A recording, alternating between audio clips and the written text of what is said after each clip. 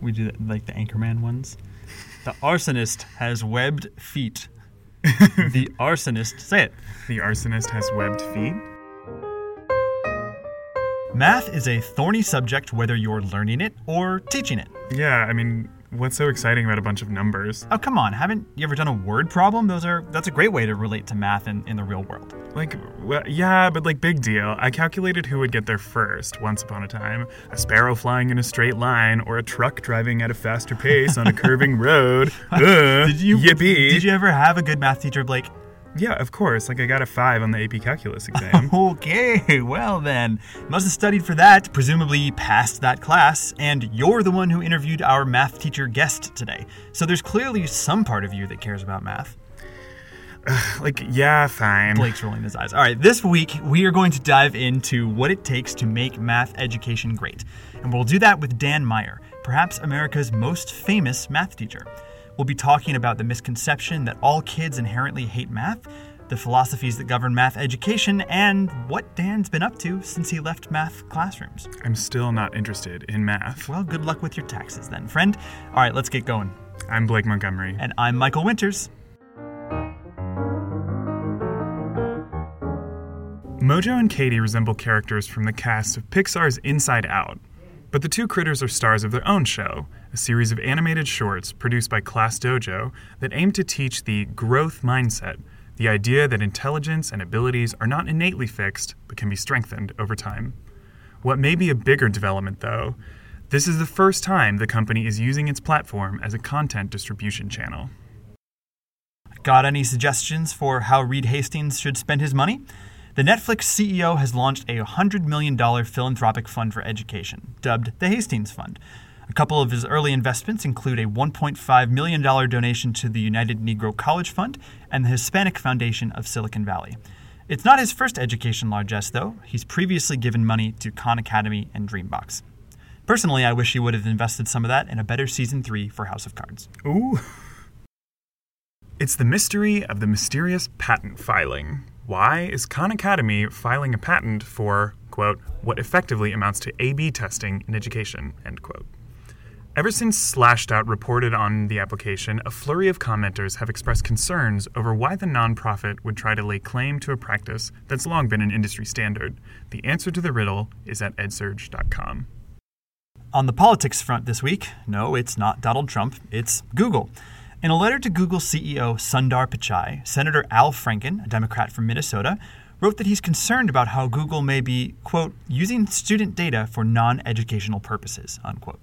Franken believes that Americans have a fundamental right to privacy, and he's unsure where Google stands on that after a recent complaint by the Electronic Frontier Foundation. Lots of Americans agree with Senator Franken. According to a fresh report from the Pew Research Center, 91% of American adults say that consumers have lost control over how personal information is collected and used by companies. A couple of big personnel moves this week. First, Rhode Island is welcoming back one of its own, Richard Culata, former Director of Educational Technology for the U.S. Department of Education. He's accepted a position as Chief Innovation Officer for the state of Rhode Island, and he reports that he's working with Governor Gina Raimondo at the Rhode Island State House on the state's education initiatives. Second, former educator Michelle King will take over as superintendent of the Los Angeles Unified School District when current superintendent Ramon Cortines wraps his role up in June of 2016. King has worked in the district for 31 years. She started as a teacher, and she's held almost every role since.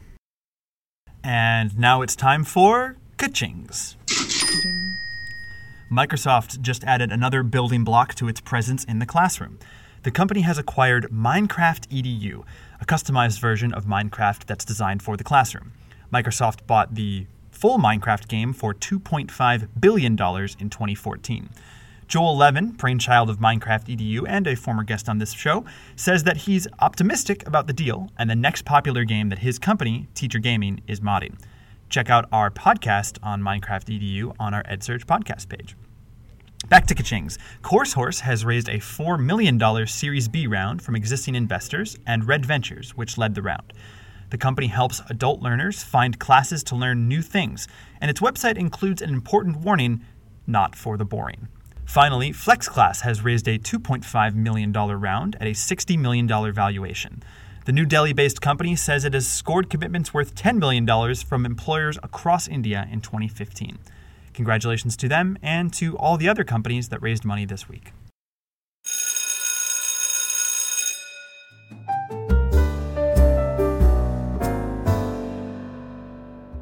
Dan Meyer is arguably America's most famous math teacher. If you think that's overblown, maybe you can agree he's very popular. He's the creator of a widely read blog, DY Dan, which you can find at blog.mrmeyer.com. The URL is an homage to when his students called him Mr. Meyer. He's also got 43,400 Twitter followers who engage readily with him about math tools and activities. Dan himself is not sure what made his blog so popular. DY Dan offers lessons and insights into education from his everyday life. In our interview, he said the blog morphed from classroom insights to grad student discussions to late-night startup talks as his life went on. Dan was a math teacher for 6 years, and he recently finished a PhD at Stanford in math education, where he studied how students in a chat room interacted when trying to solve math problems. He's now the chief academic officer at Desmos, which makes a powerful and free graphing calculator that you can use in your browser. Desmos also publishes math activities for teachers and hosts Valentine's Day graphing competitions. I was an English major and, briefly, an English teacher. My perspective on Dan's work is like a person from the South Pole interviewing someone about life on the equator. Same world, different place. An outsider's perspective. If I were a math teacher, perhaps, it might be more like people from different parts of the equator convening. What I mean to say is that there is clearly another part to the discussion you're about to listen to. It involves the nitty-gritty details of math education. What tools you use, at what grade level, what pedagogical methods are right for this concept or that. I invite you to continue it with us online. For now, though, maybe you'll enjoy our chat about stories in math, American math education, and the role of computers in math today. For our readers, what do you think the role of technology is in math education, especially since math seems like it's the easiest to codify? But I don't know if you think that's the case.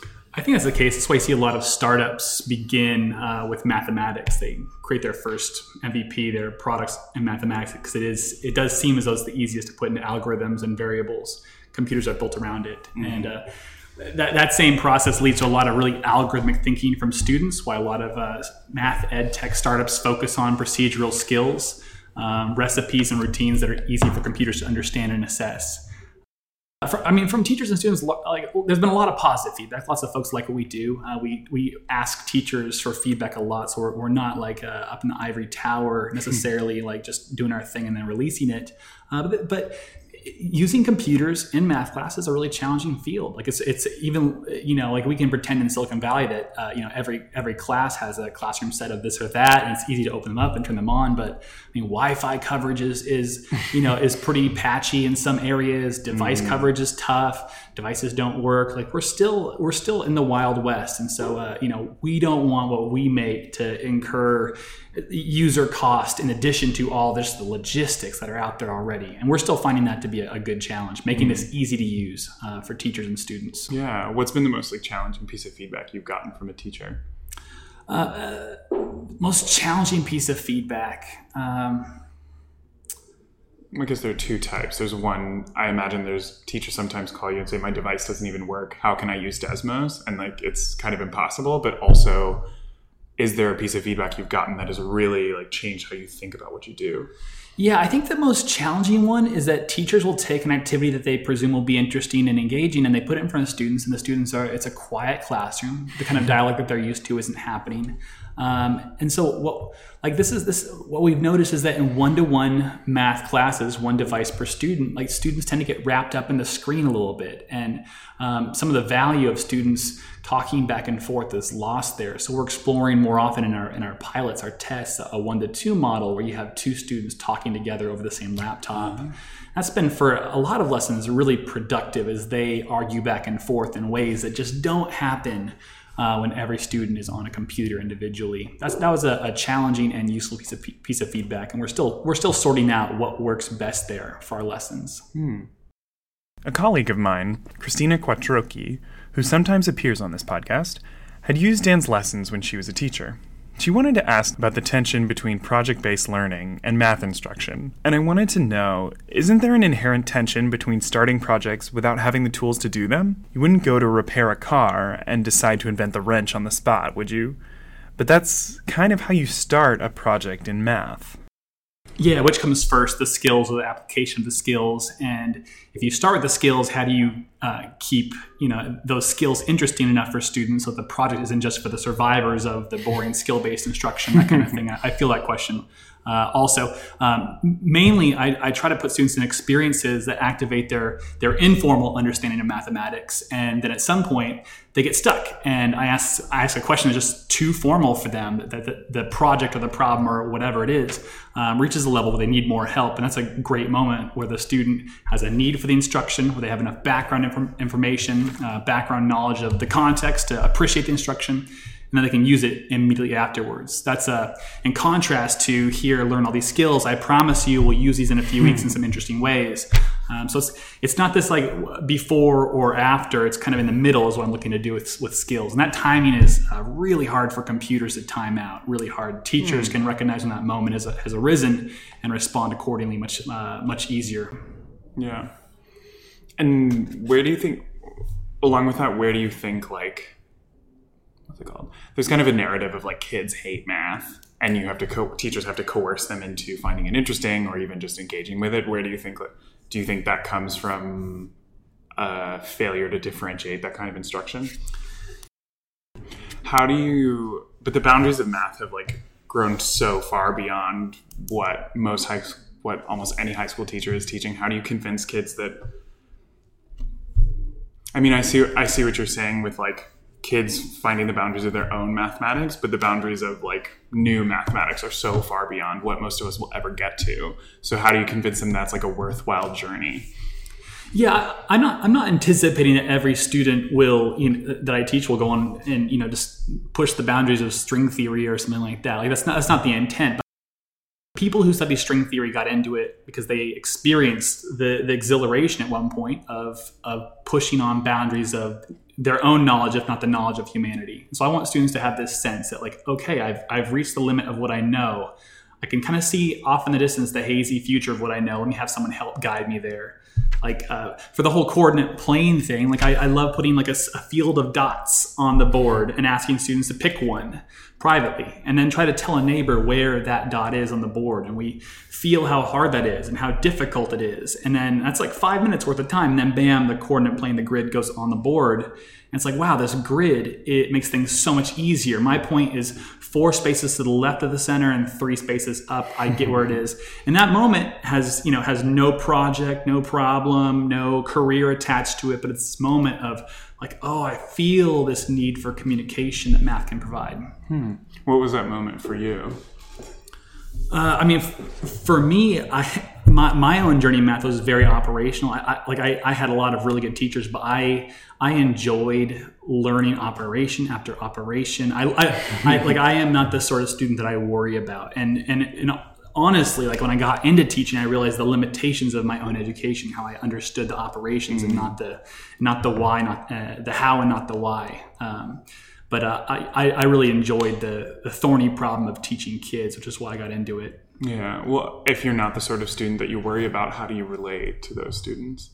I think I've had good experiences failing at learning mathematics. That's been helpful for sure. And then also, I think what you just said there is like one of the central issues in education, which is the curse of expertise, they call it, where it's so hard to empathize with people who don't know what you know. So making yourself ignorant of what you know and asking yourself, what questions would I have if I don't know what I currently know? That's one of the key challenges for teachers, new teachers, veteran teachers. Are there moments when you're working on Desmos and lessons and calculators now that you realize like, oh, I wish I had had that as a teacher? Or conversely, are there moments where you realize this is not a thing I would need as a teacher and then like curtail a project? Yeah, definitely. Both moments exist. I mean, a lot of the former where I'm just like, this would have been such a fun lesson, or my students would have understood this concept so much better had they had these tools. But then there's other moments where I'm just not sure exactly how the computer would support learning in the way I would want as a teacher. Like Argumentation is huge in math class now. It needs to be anyway. It's one of the Common Core standards. We're working on that. Every teacher is, of course. And arguments are just they struggle when you put them into the computer and send them around. It's like arguments don't function well right now when you're in a class of 30 kids. Arguments are best done as a whole group discussion with different kids making their case. So those are moments. There's moments like those where I see the tools we make and I say these are great for a lot of things, but not perfect for everything. Yeah. And to be honest, I was never much of a math person in school. I studied it and I did kind of well, but I was drawn to the stories that English and history could tell me.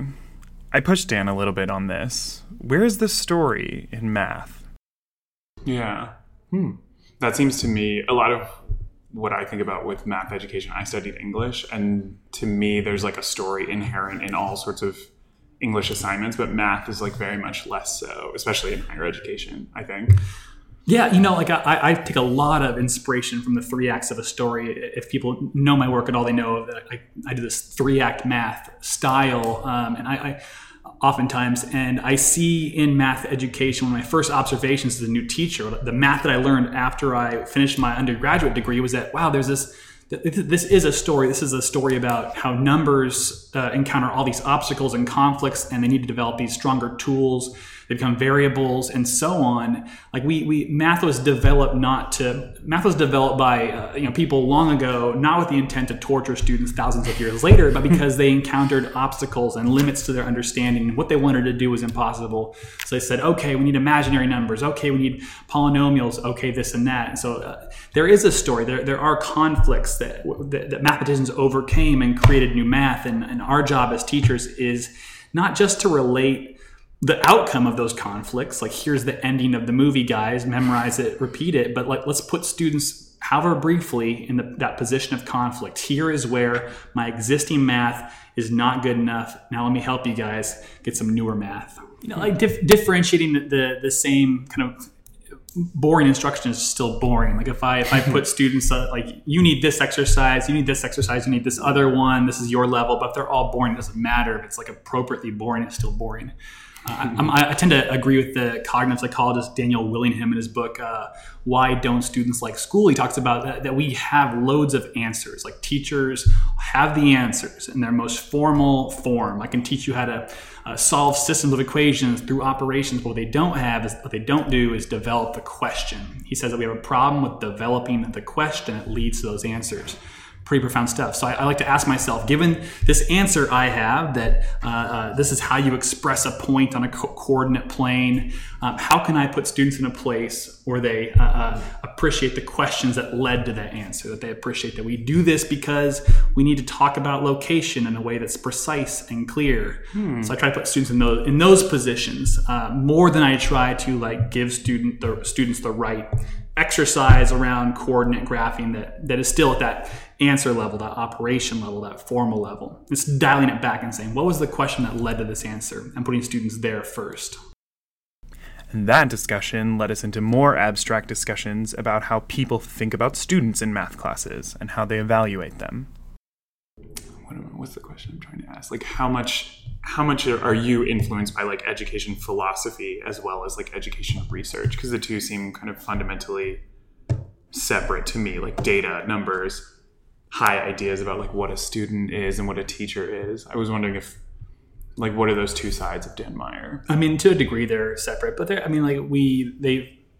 they bring us through both in grad school, and it's important to have a theory that explains data, to have a theoretical perspective. Like data isn't just a neutral thing. It can be pushed around neutrally. It has how it's collected. It reflects certain values. So, I mean, in terms of philosophy, I don't know if I disagree with like Rousseau, for instance, talks about the student Emile, let's say, who at various times discovers a need for directions through the forest or some such. I'm dredging back five years of reading here for me, but that sense that the student has thoughts, can do things, is not helpless, but also needs to be put into situations where the limits on what the student can do and currently thinks are visible to the student. That's consistent with how I feel about education, certainly. And what about and how does that approach like mesh with the data that I feel like we're constantly inundated with? Like a study comes out every other day.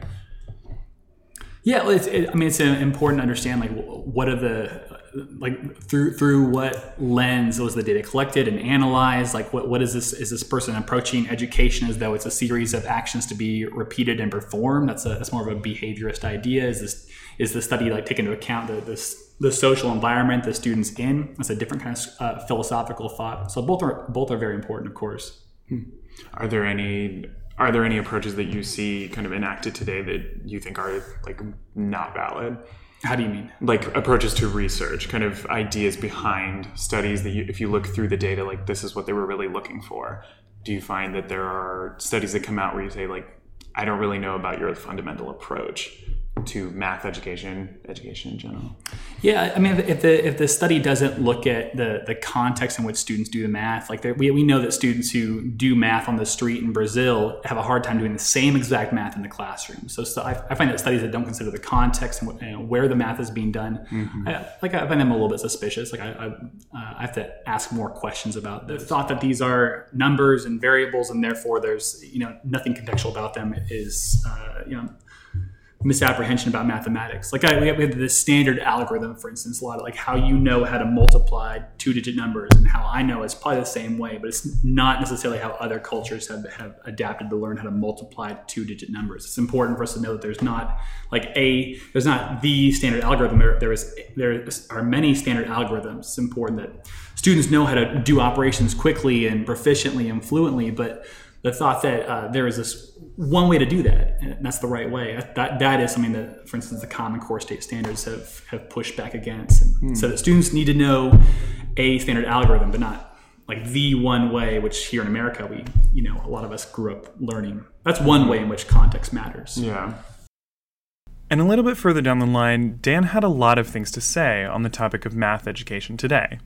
So did I, apparently. I didn't realize I had questions and opinions on the topic till we got down to it. Math education is in a very interesting place. I mean, there's a lot of teachers are trying to learn how to teach with these new practices, the practice standards from the Common Core. It's a lot of challenges there. So that's new and interesting and difficult and exhilarating, and we're making, I think, incremental progress. There's less terror around what are these new standards and more like, okay, like I think enough teachers have seen the value of students arguing or persevering or problem solving that they can say like, all right, I can see how this will work with students that I teach. That's a great place to be for us. How do you see, I see it as also in kind of a state of flux. Like the SAT is getting revamped all of a sudden. The Every Student Succeeds Act is changing a lot of what states are doing with standards and like what they're going to be doing with tests. So how do you see teachers responding to that? I think regarding assessment, there's a lot of, you're right that the assessments, who's in what consortia, and are we backing out, developing our own tests, our own standards? There is flux there, but when we see states release their own standards, it tends to be rather close. In Texas, Oklahoma, just recently, they tend to be rather close to the Common Core state standards. They reflect this overall direction in the country, that this consensus that like we need to do more than just calculate, perform operations. We need modeling, argumentation, problem solving, perseverance. Those kinds of disciplines are now nationwide, like in the conversation at the very least, if not in classrooms currently. I mean, this seems like what we're talking about seems like a pretty rosy outlook. Like we're doing these new things. This is exciting. We're sort of in a state of flux, but we're going to make it through. But I feel like also, even since I've been in high school, which I guess wasn't that long ago, but I've been hearing about like America's declining math performance, especially as in relation to like European countries and China kind of being pulled both ways across the oceans. So what do you think of that? It just seems like it's it seems like we're hearing about a constant state of panic. Yeah, and I mean, you got to ask yourself who benefits from sowing that kind of panic. Like the people who want to, fundamentally disrupt or uproot our system of public education would benefit a lot from declaring that public education is in a state of crisis. But it's those concerns are in many cases overblown. Like the U.S. has never been number one in the world in education. We've seen, huge gains for minority populations that have been underserved in the past. It's possible my outlook is fundamentally rosy while yours might be pessimistic. Who knows? But there's a lot of reasons to be happy with what's happening currently. With no doubt, loads of room to grow. And I'm not sure I would ever, put us versus South Korea, as a really good comparison, given the different cultures there and different values placed on education. It's tough to compare across countries like that. Fair. Do you think math education is undervalued in America? I tend to think so. I tend to think that at least valued differently than it is in some of these high-performing countries. Yeah, I think that's. I would say that. Does that dismay you? Sure. It should dismay everybody that we don't have, a culture that values math Olympians like they do, the Super Bowl MVP or basketball rookie of the year. But that's the life we live right now, and we can all work on that. Fair enough. Math is a little bit less of a spectator sport. It is a bit less, yeah. Yeah. Who are so you kind of alluded to this shadowy conspiracy of people looking to disrupt and discredit public education. Who are those people? I don't have names for you, but I know that if people, if we want to see us, if we believe in a strong public education, we look for what we're doing well and have an honest assessment of what we could improve on. If we want to, tear that apart, focus on the negative, and we're seeing, there's lots of people who want to change education for good reasons. Everyone has great intentions, of course. Mm-hmm. You sound like you're running for office of something. Math education. I should watch out for that. Then I'm not a politician. And do you think some of the things that I read say funding is the one issue with education, or I read something today that was saying interoperability is the thing that's really wrong with education. Do you think there's one issue that if it could be solved would fundamentally change everything and make it all better? If there is, I'm not the person who knows it, and I think that education policy is only a spectator sport for me. I keep up on it, but I don't study it. I think in math education, I'm a little bit better versed there, and in math education, I think a lot of problems would be solved if teachers saw their students thinking as something to be interrogated and valued and built upon, rather than written over. If we assume that students didn't just come in with blank slates, empty vessels in their heads to be filled, but they have thoughts. And actively work to figure those out and build on those, we'd be in a much better place in math education. But in education generally, I'm not your man there. And despite his involvement and passion, as is the story with a lot of teachers, Dan did eventually leave the classroom. Well, you were a math educator for how long? 6 years. Okay. And why did you end up leaving the classroom? A number of reasons. Pragmatically, California tends to lay off its new teachers every spring. So I got laid off, and they hired them back, but it was a lot of uncertainty there. I tend to go where the questions take me, and I love a good question, a good thorny question. I got into Stanford to study a certain kind of question, and that mutated, and now I'm here at Desmos studying different questions around computer-based math. I love the mental activation of having a question that keeps you up at night, makes the showers go on too long, that kind of thing. So that's why I took off. And now I work with teachers and students. It keeps me close enough. And lastly, I asked him a few factual questions, like why did he start working at Desmos? That's a good point. Thank you for clarifying my bad question. I hope I met you in the middle or something. Back to an easy question. Why did you choose to work for Desmos? I think that Desmos philosophically, I'm the chief academic officer, so I have a lot to do in terms of studying philosophy academically and educationally, which is nice for me. But even before I got here, when I've worked with them in a consulting level, we had very sympathetic views on what we love about math classes we've loved in the past, what we want computers to do in math class. It's not simple to find a math startup that puts on their homepage graph art that students have created out of graphs, that reflects a certain sensibility in a startup that's not this is what we do is we put numbers in boxes and we decide if the numbers are correct or not, and we tell the student if they're correct or not. That's a different kind of math startup mentality. So that's a big part of it. It's nice to work with the most talented technologists and designers in the Valley, as far as I'm concerned. So they do things that I don't know how to do, that I want to do, but we are all very complementary here. Every department has enormous skill, but can't do what the other departments do. And so we work well together. Come work for us. And what's the deal with his DY Dan blog these days? And who are you reading? You mentioned that part of your job is to like learn about the current philosophy or past philosophy, I suppose. Who are you reading right now?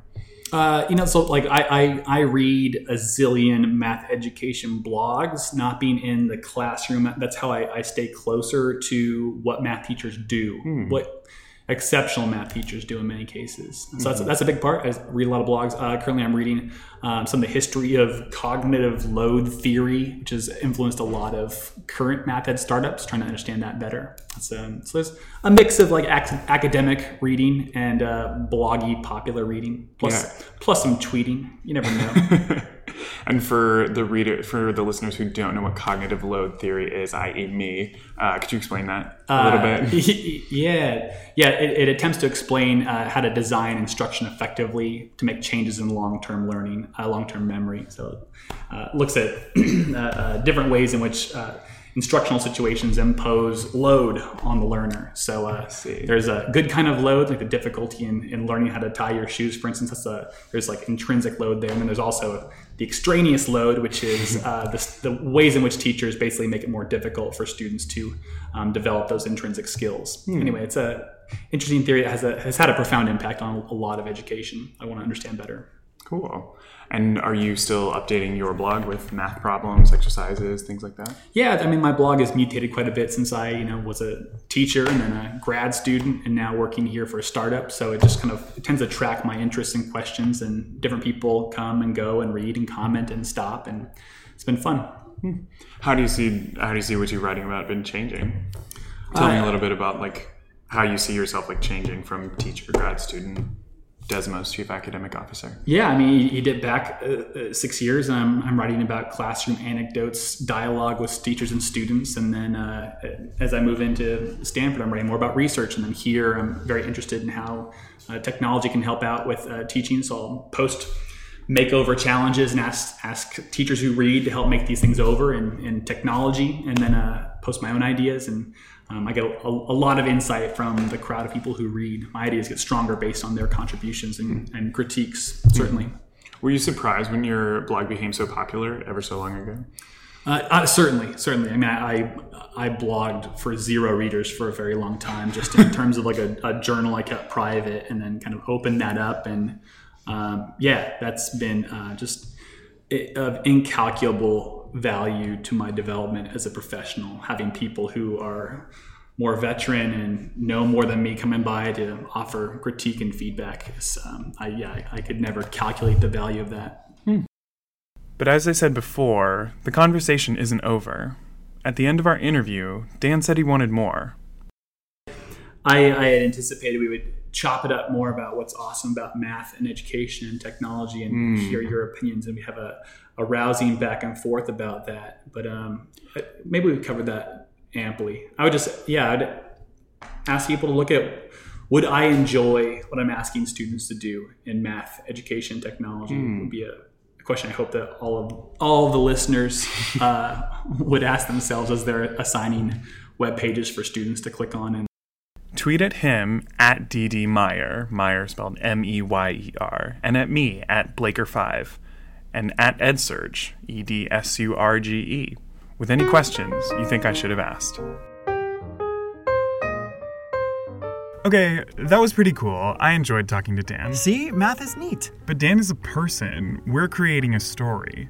There isn't much math involved. Well, okay, but at least do your best to appreciate that, these Macs that we're using right now and this microphone, those are made possible by math. I'm already over it. Blake, okay. Well, Blake, he really doesn't like math.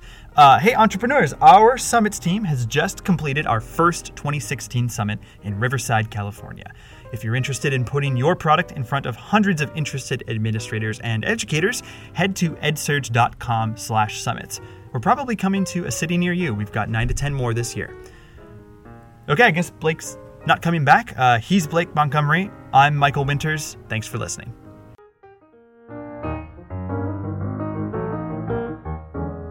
This is the EdSurge podcast.